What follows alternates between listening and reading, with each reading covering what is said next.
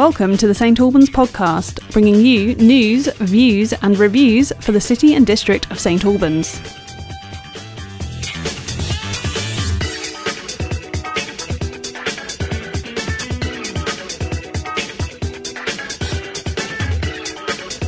In association with the Herts Advertiser.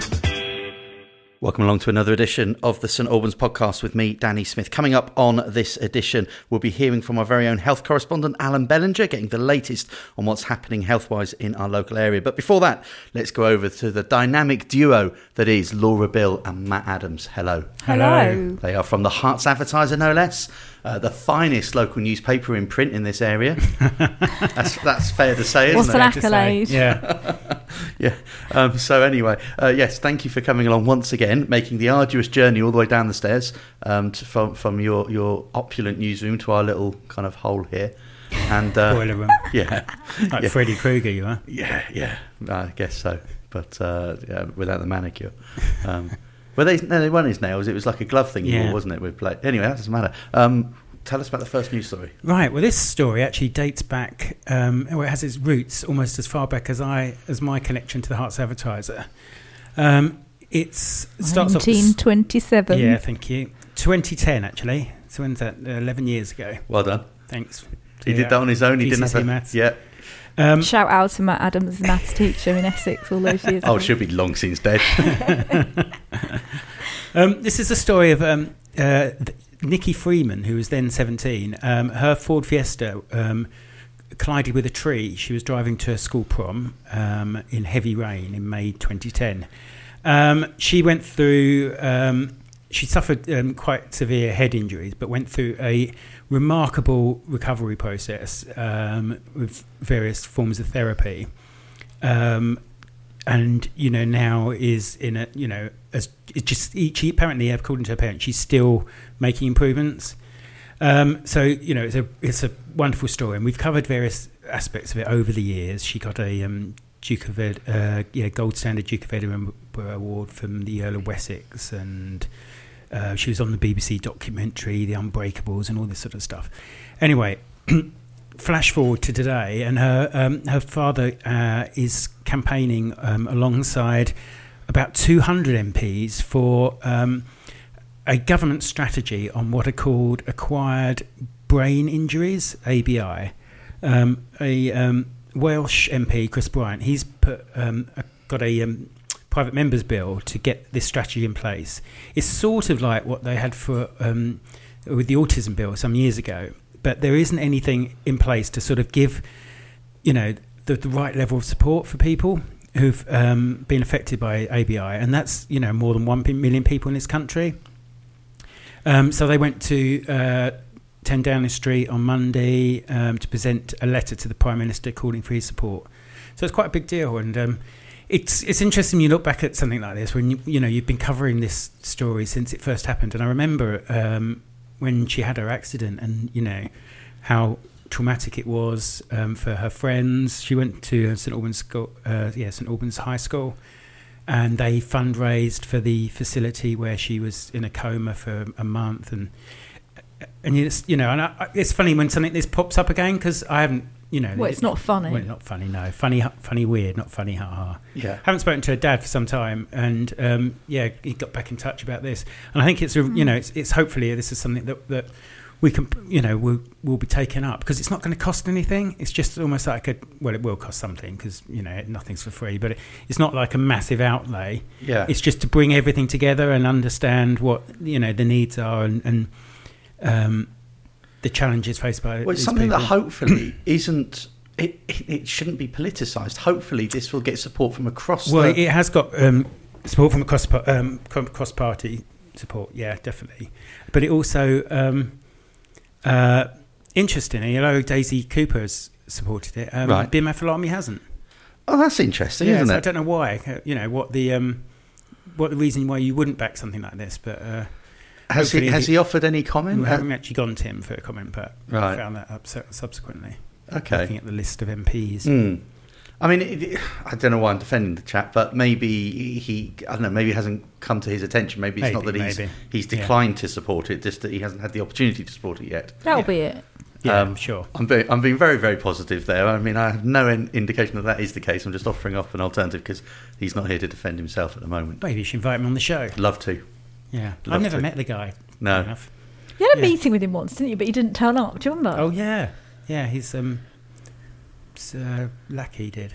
Right. I can't remember the right word. Lackey probably isn't it? No, an associate, somebody who works for him, part of his office. Personal assistant. Right, okay. Lackey. Yeah. Is that what you call me? Yeah, I do. And I mean it. Yeah. And that's one of the politer things he calls you, Laura.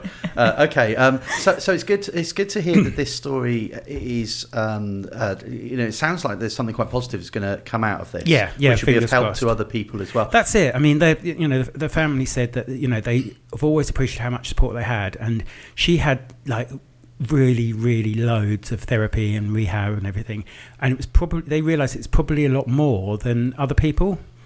There's a big disparity depending where you are in the country and that sort of thing. What facilities you've got access to. Okay, and I gather that Nikki herself is back in the area now. Yeah, she lives in St Albans, part of the Camp Hill community. Right.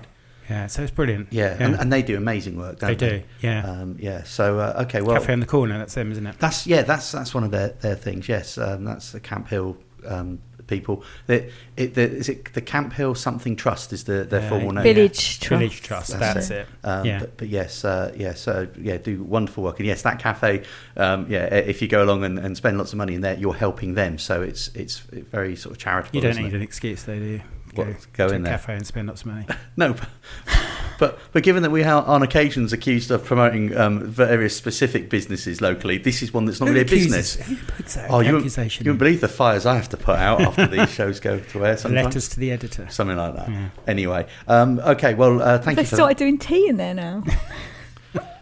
The Camp Hill, they're open on Saturdays now, I believe. I think they recently reopened at weekends again. Brilliant. Pop along. Yeah, it's a very, very good cause. And and undoubtedly we will hear more about this as it progresses. Yes, yeah, through definitely. the Hearts Advertiser. Thanks, Matt. Thanks, Laura. We'll have another story from them in a moment.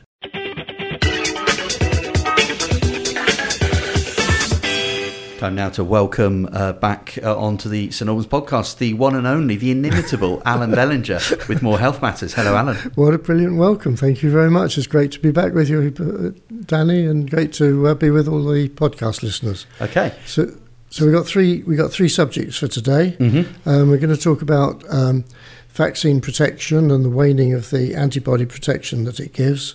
We're going to talk about an update on the COVID numbers, but I thought we'd kick off with a question: is the NHS at breaking point? It's okay, yeah. It's timely because we're hearing this, aren't we? Some tabloids in particular are generating these kinds of headlines at the moment, aren't they?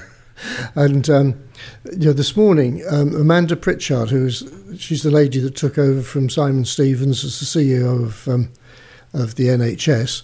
She said this morning to the NHS leaders, she said, "I hear you," when they sort of talking about the troubles. And I was thinking, I wish she'd hear patients as well.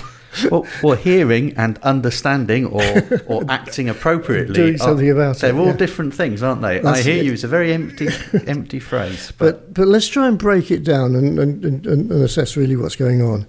So there's sort of really four elements that make up our healthcare at the moment and our patient experience of healthcare.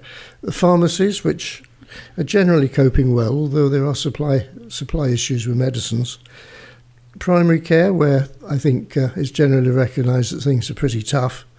Ambulances and getting to hospital, well, patient transport services is having problems, but generally ambulances, and the only real problem that ambulances are having is that response times right now are averaging over 50 minutes. So that means if someone needs an ambulance, they could be waiting on average up to 50 minutes for the average is 50 minutes, and the average should be 18 minutes. And that's a big difference, isn't it? And what a measure of problem that is. And of course, in secondary and acute care, the system's absolutely running at capacity. So let's drill down into that first of all. And what's the issue with primary care? And there are really 5 issues that make up the problems at the moment. The first is lack of GPs and nurses. The surgeries are significantly under their planned headcount at the moment, and they're unable to bring in locums because there's just no locums to be had anywhere. So really, there's a real problem in terms of manpower at the surgery. The second thing is down to us as patients. There's a real increase in patient demand at the moment. At the Maltings surgery, the number of telephone calls a day has doubled from around 500 a day to over 1,000 a day. And they typically get 400 calls between 8 and 10 in the morning. I mean, so they're getting as many calls in just 2 hours that they had it in a whole day before. Yeah. And I think if you think, why is patient demand so high, it's part of it is the backlog, part of it is that we were reluctant to go to the surgery when COVID was high. I do think, though, that I've said this before, and I probably won't be popular with the surgeries that are listening, but I wonder how much of that, though, could be avoided if things were a little more efficient. Just looking at my own personal experiences of using a doctor's surgery, the last couple of times I've had to make contact with one, it's ended up being 3 or 4 phone calls each time when it could have been one. And because of not getting the right information in the first call, or being told wrong information in one instance, and then having to call back, and then having to call back again, and a lack of clarity. Yep. You know, now I'm talking about a very specific thing, but in that situation, on both instances, one phone call could have covered it if it was done better. And I bet you anything, there's an element of that could help with this. I'm sure there is. I'm sure there is. The third, I'm now at the bottom of the queue again now, aren't I, at my local surgery for that? I think, but equally from a patient perspective, I think there's an increase in our expectations. So along with the increase in demand, there's also a demand for sort of instant solutions to things. There's an increase in their workload because some of the stuff from secondary and acute care was passed down to the doctors to deal with, like repeat prescriptions and that sort of thing. And I think their motivation levels at the moment are pretty low because of the demand, because of frustration at their ability to cope. Oh, and stresses and demands of the job, and how horrible it must be at the moment working at that cutting edge of GP practice would invariably lead to mistakes that might lead to some of the things I was describing. So I guess it's all interlinked, isn't it? It is. There's a very vicious circle, I think, going on there at the moment. So that's really bad news. Okay. The fundamental problem for ambulances at the moment is that when they get to A&E, they have to wait outside. There's reports of ambulances waiting outside for up to 3 hours. See, that's ridiculous, isn't it? That's the contributing factor to why their response times are so low. I mean, isn't that an easy fix? Can they not just somehow drop them off? Because surely if the ambulance is then tied up, then it can't be out saving lives, because ambulances aren't just a delivery. They're not just like Deliveroo for sick people, are they? They don't just, like a hospital orders up some sick people and an ambulance delivers them. Yep. It's more than that, isn't it? They often save lives. They attend incidents. They're the first point of contact sometimes in an emergency. Yep. And if they're waiting in a queue for 3 hours to drop off somebody, surely that's an inefficient use of their time. Well, we can all remember busy waiting rooms at A&E and urgent care and that sort of thing. So, but they can't. They've got a social distance within the waiting rooms. So right. But surely, is there not a way of they can offload so that they can be back out saving lives? Surely that's crazy to think they could be waiting for hours because they can't drop somebody off. Yeah, you'd imagine they could put some big porta cabins in or something like that and use that as an additional waiting room. There's got to be a solution to that is better than keeping an ambulance and its crew. Yep. Because of bureaucracy, largely waiting at a hospital. Yeah. That's just crazy. Get someone on the phone for me, Alan. I'm going to have words with you. That's it. Surely you don't need to be medical to work that one out. Oh, I'll get someone on the phone for you, Danny. Be sure of that. That really, I mean, am I missing something there? Because that just seems a very simple fix. Yeah, you think that would be. If necessary, porta cabins, tents, put something up. And I realise that's not nice for that patient, but surely, under the circumstances, it's better that they're in a corridor or somewhere then they're taking up a whole ambulance crew, because that isn't just one person, is it? That's going to be at least 2 people and a vehicle. Yeah. I think the problem is, though, that if it's ambulance, it is life-threatening, and therefore you've still got to keep them under supervision. Yeah, but then if it's life-threatening, should they not be seen a bit quicker than 3 hours as well? Surely the risk is not leaving them, dropping them off somewhere. The risk is the fact they're not being seen by anybody. Yeah, but if they're in the ambulance, they've got a paramedic with them, so... Yeah, no, okay. I mean, that's a fair point, but it still seems crazy to me. One would imagine that there must be a better way of triaging to deal with that, because some of the people in A&E may not have the same. I mean, I'm sure we've all been to A&E. We've been stuck there for hours, and then you just suddenly see an ambulance rock up, and somebody gets trolleyed through, and you think, oh, I've been waiting for ages, and they just get to jump the queue. While they're being saved, Been there, done that. Yeah. So really, is it a breaking point? I think the answer is it's just darn close to it. Okay. But now, cast your mind back a few years, Alan, pre-COVID. Yep. Every year, there was normally a story in the news about hospitals, NHS is at breaking point. This flu epidemic this year could cause this. And so, do you get to the point, do you see now there'd be a bit of weariness and fatigue among perhaps listeners thinking, oh, it's at breaking point again. and yet in your experience, and you do have a perspective that a lot of us don't have through your involvement with the running the local patient participation group. Do you think it is worse than it has been before? I think that the fundamental thing that is worse is exhaustion among nurses and doctors.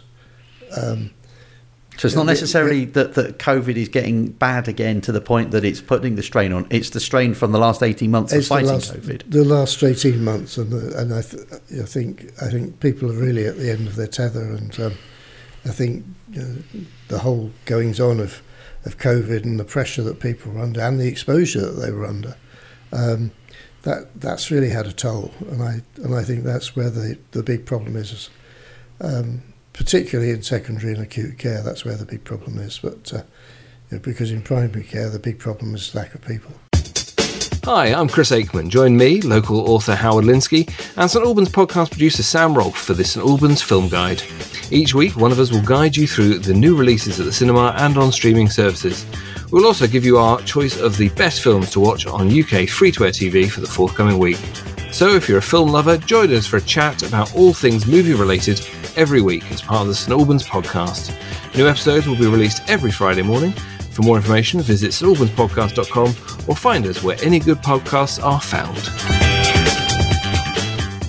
Another news story now from Laura and Matt from the Herts Advertiser. You're right. Well, here at the Herts unfortunate, Advertiser, this is an unfortunate thing. Yeah, we always try to present, the positives and negatives about different organisations, trying to be very balanced. So just a few weeks after we were singing the praises of Herts Police for their investigative work in tackling a drugs gang, we've unfortunately got a story that shows them in perhaps less positive light. Is that right? Positive light, there's a less bright light. I guess so. I don't know what you're about to talk about, but I suppose an organisation like the police, it's not sort of weird to be 1 week praising and then 1 week saying something that's what I think. Negative, because we're not talking about one thing, are we? So you can praise one section of it, and then you could be critical of another section of it, and it's still the same overall body. But it could be almost like singing the praises of the sports department of the Herts Ad, but really rubbishing the news department. That they are two different things. But it could be that's 3 people you're talking about. but it could be seen as 1 week you're saying the Herts Ad's good, next week you're saying it's bad, when in fact you're looking at different bits of the same thing. We are, and I think this. But we're not saying the police are bad. No, we're saying that not the overall, police, but you might be being critical of one specific thing. Let's focus, and you can sort of make your own mind up. So a single dad, Eddie Crosdale, answered the door of his flat in Riverside Road on Sunday morning to see a squad of armed police pointing guns at him. They shouted at him, armed police, hands in the air, don't look at me, this sort of thing, as you see, like something out of some sort of cop show. And he was cuffed, pushed up against the wall and cuffed. His son was asleep in bed. He didn't get a chance to talk to him. He was taken outside, interrogated about the whereabouts of someone called Jordan he'd never heard of. And he was sort of left standing there under guard in just his T-shirt and underpants. Some sort of half an hour later, the officer that he was with spoke on his radio and asked who he was, and then they realised that they'd got the wrong address, and they were a bit embarrassed, and they took him back upstairs, and he was left there. He told one armed officer that he'd made a mistake, and he was sort of shouted at and implied that he was, in some way it was all his fault. So another sergeant came along later and apologised, but Eddie said his main interest was trying to convince me that mistakes happen, I shouldn't worry about it, and should just see this as pretty normal and move on. Now, obviously, we went to the police about this, and they said that they'd had reports of someone in one of the flats being held at knife point, and so due to the nature of this, armed officers turned up, and as they didn't have a specific location, they carried out a search on a number of addresses to find out if there was anyone in danger and detain any suspects, and then they went on their way because they didn't catch anyone. But which is fair enough if you look at it in isolation. I just think, well, arguably, they were very heavy-handed in the way they dealt with this. Yes, you could turn up and caution someone, but this guy was basically dragged out, and apparently his son was woken up by coppers pointing guns at him in his bed. His kid's 15. It's really traumatic. Is this over the top? They could see a sleeping boy was not in some way holding anyone hostage with a knife. So did you need that level of, intervention? So have the police offered you any kind of response to this? Yeah, that's what they said. Because they'd heard this, they'd had this report. They send in armed officers. Public safety is their number one priority. So afterwards, the officers attended to explain the response and provide some reassurance to those living in the area. Right. And they were in contact with one of the occupants to discuss their concerns. I would say that it's probably not that unusual, though. If you look at it from the police point of view, what are they supposed to do? They hear that there's someone held hostage in a certain area in a block of flats. If say it was someone that had held me hostage, I wouldn't have a problem with them banging on different neighbours' doors to see if I was all right. Because it's better to be safe than sorry, surely. If say it was someone, you were being held hostage, and you could, your kidnapper heard all these coppers, banging on doors. It might have alerted them to this was going on. Yeah, but if you were the one if you were the one being held, I think you'd be wanting to do your everything. rescuers to kick down every door they could. But that could have escalated the situation. He could have thought, "Oh no, I'm not going to get out this alive," and done you in and him in. I wonder. So from what you're saying, and it's kind of, this is going to sound dangerously like I'm siding with Laura on this, but don't do that. It's about time, really. It is, isn't it? You're bound to have a good point at some time, rather.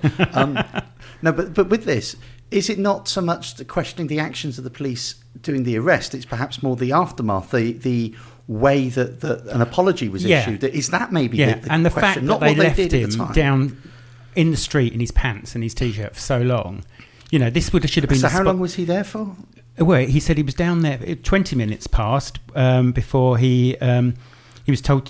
He asked what was going on. He was told to shut up, and then another 15 minutes. The officer spoke on his radio, and they asking questions about who he was, and then he said they had the wrong address, and then he was still down there for a lot longer before they brought him up. Because in the police's defence, I imagine just about every time they raid somebody, the likelihood is the person says, "It's not me, you've got the wrong address." They probably need to verify that. They need to ascertain that, and I can imagine maybe that does take time. But he it doesn't said excuse... they could have done a simple check to find out he was a single dad living with his son, because it's on the council. But if somebody's waiting, held up at knife point, then you're not going to have time to check the council tax register, are you? Worst case scenario, maybe he'd, this had happened and he'd been terrified, didn't know what he'd open the door with, holding something that might have, looked like a gun or whatever, or a knife or something. He, panicked because he didn't know what was going on. And you know what? There's been many a police drama that's been based around that sort of thing. The beginning of Line of Duty, the first series was exactly that. Say he hadn't holding spoken a can English. of hairspray or something. He hadn't been, he didn't speak English, and there was a communication problem, and there was some. You don't know what's going to happen. But equally, the police don't know what they're about to face as they go through a door. They don't know what that person has. To me, it sounds like the way the guy was treated was incredibly unfortunate, and it was terrible. And they should look into how they got to his house. You know, was it a clerical error? Was it a number that was? They just didn't know where they were going. They're just knocking at loads of doors. Yeah. So there should be some sort of inquiry into how they called on that person's door. He should be offered a proper apology and potentially some sort of compensation as an apology, maybe. But I'm not sure their initial actions are right. I would have thought, arguably, that this could have been dealt with very, very quickly once they realised it wasn't the person they were looking for. But you say it was quite early in the morning? No, it was about 8:30. So, you know, not on a Sunday morning. Sunday morning, yeah. Well, I mean, like you're saying about verifying something with the council, I can't imagine that would have been easy to have done at 8:30. They must have. The police have got records, haven't they? They can check things. There must be linked databases. I would imagine so, but equally, some of the people who might do that may not have been on duty at that time in the morning. My heart goes out to the guy for what he had to suffer. Yeah, I can imagine that nightmare, that trauma. This is nothing compared to what he went through. I was once walking up, what's the road behind the Crown Court? Upper Marlborough Road. I was on my way to the radio station back in the day, and I was stopped by 3 armed police officers. But all they said was, "Can you wait there, please?" And there was a big van coming out the back of the Crown Court with some high-profile villain in the back of it. And but the fact that they had like machine guns and were pointing at me and telling me to stop, I would proper catch myself.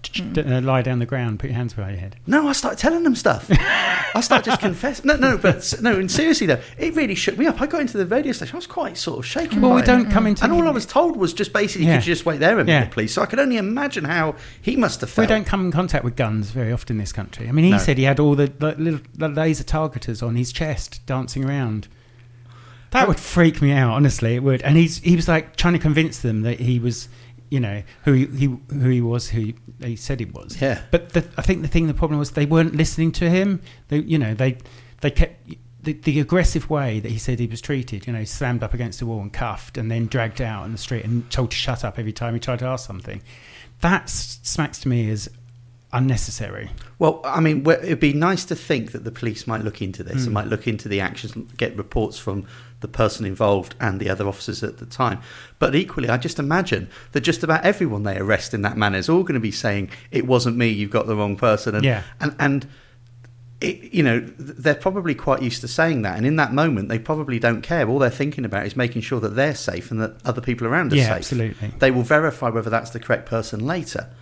Because if the police isn't primarily, you know, their number one priority is safety, not customer service. Yeah. Right. So in that way, I think I remember doing, when I was a teacher, we did this terrorism training, and some guy came in from the Met Police. The school was in London. Training? Yeah, anti-terrorism training. I was going to say, otherwise you'll get arrested. No, it was like terrorism, as in what to do if there's a terrorist attack. Yeah, and they said that the main thing that the police will do in that situation is try and find the person who's got the bomb or whatever, right? So they're not like going, "Oh, hello, don't worry, everyone's fine." They're literally like, what the advice is to literally just get on the floor, shut up, and do whatever they tell you, because their priority is to find the perpetrator. And he was even explaining, this guy, that and it does make sense when you think about it, that they would step over people that were hurt and stuff, and because that's not them. They're not the ambulance service. They're the police, and they're just trying to solve the problem. So in that way, these guys were probably just trying to sort the problem out. So in conclusion, in all this, are the police going to look into this a bit more? I think they are, yeah. I think that's reading between the lines, that's what they mean by they're in contact with him. But it must have been terrifying for the guy, and especially when his son's there and all that, And maybe there's something that the police can do to make that better. Maybe a higher ranking officer can go round but not at 8:30 in the morning, but maybe could go and, you know, explain to the chap and his son why they did what they did, or to apologise if they did do something that isn't normally within their protocol. If an officer did step over the line in some way, to address that as well. But I suspect that by explaining it and by apologising for the error, by explaining how the error occurred, all those things would probably help for the chap and his son to move on from that. I do think there's a bit of a I mean, I could be wrong here, but it's just my own thing, like a slight prejudice from certain services sometimes over certain addresses. So like that block of flats where that is, you know, if it's, say it's Telford Court, say it's Riverside Road, say there's other Oyster Fields, that they might be a bit more like ready to just steam in and squash everyone than if it was on, say, Albert Street or Prospect Road. Yeah, I agree. It's like they going in with a mindset. Yeah, they have a preconceived idea. Yeah. If they were called to do a house in Marshalswick, they possibly wouldn't have gone in with the same fervour that one on the Oyster Can you Fields. imagine though? I really don't think they would. No. Okay, well, I found that when I used to do detached youth work in like really deprived areas of Hemel, and the police were always driving around just looking at young people, and it's always like antagonistic. Why are you doing that? Anyway. But yeah, so terrible situation for that chap and his son, and we hope that perhaps they get some sort of answers which will give them a degree of closure in all this. And we'll have one more news story from the Heartside duo in a moment.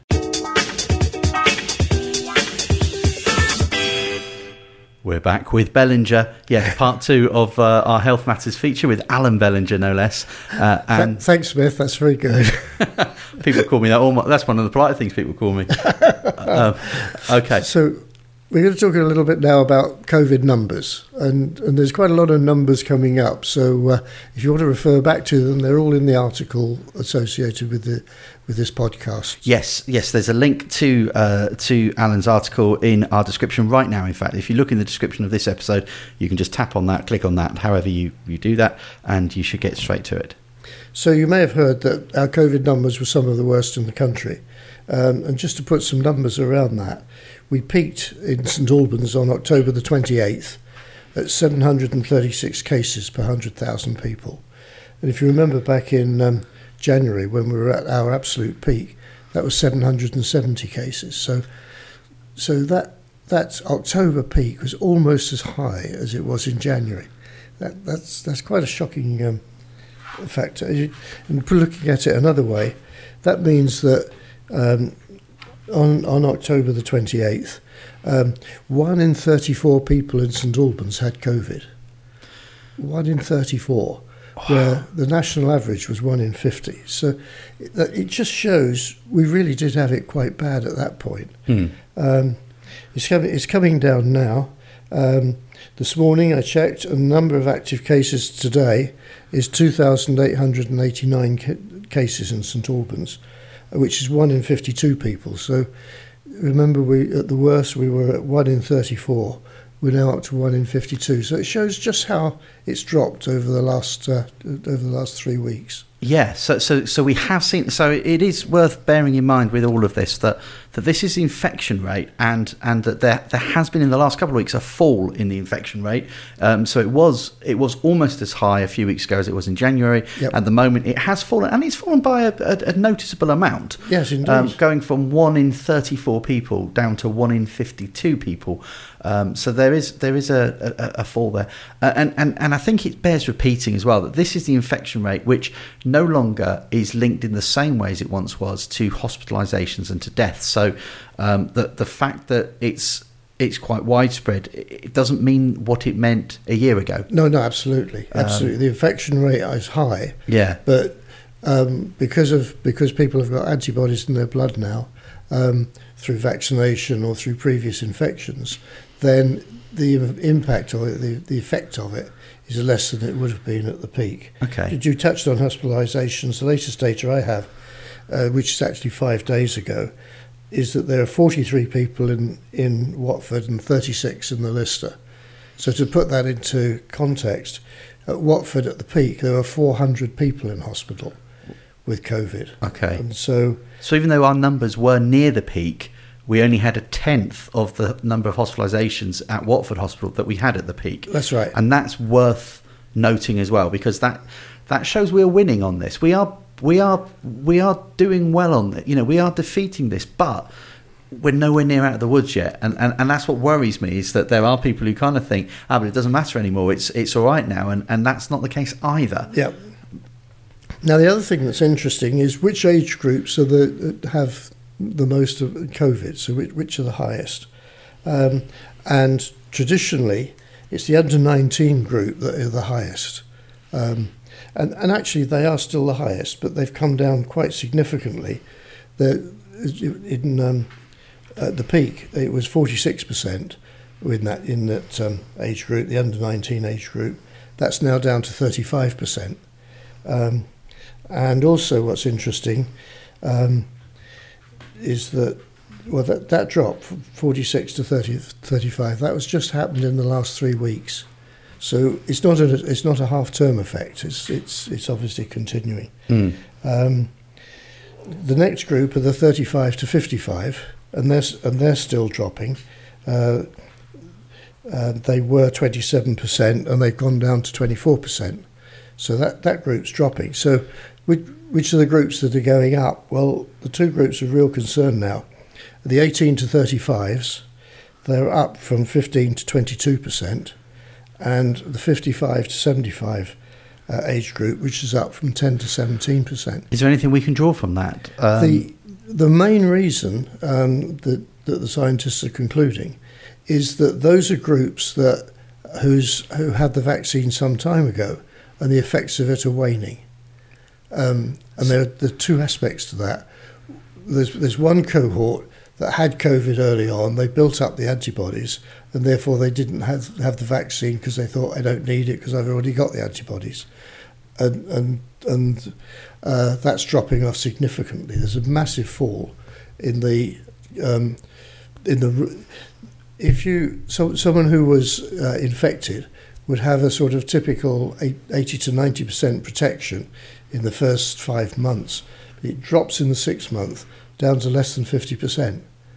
And so those antibodies are waning very quickly. The antibodies for people who have had the injection are also waning, but not quite as quickly. So that's really the effect of those two age groups, are the ones that have had the vaccine had longest time ago, and therefore the protection is waning, or are reliant on having COVID in the past. So so you're talking about those particular age groups where we've got the 18 to 35s and the 55 to 75s, and you've. So really we're talking about how much protection the vaccine offers, and you're saying how it wanes over time. But do you want to sort of continue on that a bit? Okay. So one of the big impacts is has been on the 18 to 35, under 19s, because initially they were granted just one dose, and now they're saying, well, that's not sufficient, and therefore they've got to have a second dose. So it was announced on Monday of this week that 17s and 18s now are eligible for a second dose. How soon after the first dose can they have that? At the moment, initially it was going to be 6 months, but because of this wane in the last month, they brought that forward, so it's now 5 months. Okay. So, it's just because that won't have an immediate effect, will it? Because a lot of that age group have only recently been vaccinated. Yeah, and the percentage is still low in that. In the percentage vaccinated within that under 18 group is only 29% at the moment. So that's still relatively low, and so there's a big pressure to get those numbers up. And I think, as I said, if you're relying on the antibodies that you created from the past, then really don't rely on that. If you were one of those people who had COVID, generated the antibodies, and thought, therefore, I don't need to get the vaccine, think again. Right, yes, because there could well be people out there who think, well, I don't need to be vaccinated because I had it. But the evidence is saying that's not going to be effective enough. And really you need to get that done. Okay. And certainly they're bringing the booster dose down now. And so if you're eligible for the booster dose, make sure you get that. It's really important because, as we saw earlier, that period of having the antibodies is really slimming. All right. So then, thank you, Alan. Alan will be back next month with more health matters, and a summary of what Alan has talked about is on an article that he's written that you can find on our website, stalbanspodcast.com, and the link to that article is also in the description right now. Until next time, Alan, thanks very much. Thank you very much. Hi, I'm Elspeth Jackman, inviting you to listen to my podcast, One to One with Elspeth. Find a local person with a story and I'll be there to draw out all those little details you want to know about. If I'm fascinated, so will you be. Each week I'll be talking to an interesting character who has a tale to tell. And the beauty of it is you can listen whenever you want to. To find the podcast, go to your podcasting platform of choice and search for the St Albans Podcast. Alternatively, go to stalbanspodcast.com/Elspeth. That's one-to-one with Elspeth, part of the St Albans Podcast in association with the Hearts Advertiser. You never know, you could be my next guest. Our final news story now from the Hearts Advertiser team, from Laura and Matt. What have we got? Right, this is a crowdfunding campaign that's been launched to offer financial support to the family of a St Albans girl undergoing treatment for a brain tumour. This is Sarah Khalid, who's a Year 7 pupil at St Albans Girls' School. She wasn't feeling herself, visited her GP, subsequently went for a scan, and then was rushed into hospital for an emergency operation. She's now recovering at Gosh. Now, friends of the family... Great Ormond Street. Yeah. Friends of the family are trying to help them through this difficult time by raising money to support them. As it looks like, their journey might continue for a long time to come, as she may have to undergo radio and chemotherapy. So this is a basically to help them out when their priority really isn't worrying about money, and it's just worrying about Sarah. And they've already got about £3,500 towards this, so it's doing really well. Okay, and in what ways the money going to help? Will this pay for treatment? Well, yeah. It's because it's not paying for any treatment. It's basically because the parents are going to be, having to take time off work in order to support her, and there are so many associated costs with something like this, because it's you don't forget if she's in a hospital in London, you've got a lot of transport costs, accommodation. It's all that sort of stuff. The invisible costs behind sort of supporting a patient like this. Okay. So first off, I mean, how is Sarah doing? She's okay. She's out. She's had her operation and everything, but they don't. It's very early days. This is, literally within the last few days, this has all happened. So we were asked to, do our bit to publicise it, and it's been hard. From a journalistic point of view, because the family is so traumatised about what's happened, because it's so raw for them. Just finding out the basic details in order to put the story together was difficult. Okay, how do you do that then when in that situation? You rely on people who know the family, contacting them direct. I mean, we had mixed messages for a while, with conflicting things about ages and schools and stuff like that. But you've got. I think people have to work with us, don't they, Laura? We can't just, we can't work in isolation. We need, if we're going to do something like this and promote, any good cause, we need people to work with us. And sometimes it's providing visuals, in terms of photographs and things to tell a story. And other times it's the detail, because everything you want to paint a picture, and to, when they're in that severe situation that they're in, they're not in the best position to be pinging off, JPEG photos and stuff and quotes, are they? Because that's not at the forefront of their mind. No. And sometimes we, it's the friends of the family that we rely on. Okay. But it is, there are, generally in our day-to-day activities, relying on that sort of support from our readers is crucial, really. Sure. So there's a Just Giving page that I believe is being set up. Is that right? Yes, that's right. Okay, and I can see the link on the article on your website, and so we will include that. If you look in the description of this episode right now, you'll see the link there. But we'll also link to the story itself, so you can find out more about that. But we wish Sarah and her family every success. We hope longer term it all goes smoothly for them. And let's hope that they can help to. They want to raise £5,000. And so, did you say how much they've already got? It's about £3,500. Okay, so it's well on the way. Yeah, it's not an astronomical amount. It's just literally to give them that breathing space. Yeah. Okay. Well, let's hope that works out. Thank you for doing that. Thanks for bringing that to our attention. I think people sometimes think that all that a local newspaper does is moan about potholes or road closures, and this is important stuff as well. Absolutely. That you've never hesitated in sharing with others. So thank you for doing that. So that's it for local news, and that's it for another edition of the St Albans podcast. So thank you to Alan Bellinger, our very own health correspondent. Thanks also to Matt and Laura from the Herts Advertiser. And you can find out more about local news on their website, which is hertsad.co.uk. Coming up on the St Albans podcast later this week, we've got the film guide with Tim Stafford. That's on Friday. On Sunday, the Dagenham Street Baptist Church virtual service with Simon Carver.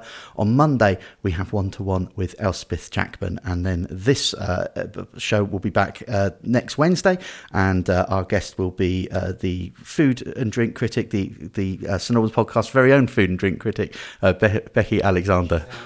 I had your mic off then, Matt. Say that again. She's ours. I think you'll find we share. We found her first. Yeah, well, we look after her better. Anyway, she'll be here next week. And if you want to find us, we're all over the social medias. We are on Facebook, Twitter, and the Instagram. We are at St Albans Podcast. But have a great week, and we'll catch you again real soon. Thanks for listening to this edition of the St Albans Podcast with Danny Smith. If you've enjoyed this podcast, please rate, review and subscribe on Apple Podcasts or a podcast platform of your choice. This will help us reach more listeners. Join us, the St Albans Podcast, next Wednesday for more news, views and reviews. In the meantime, commit no nuisance. Produced by Samantha Rolfe.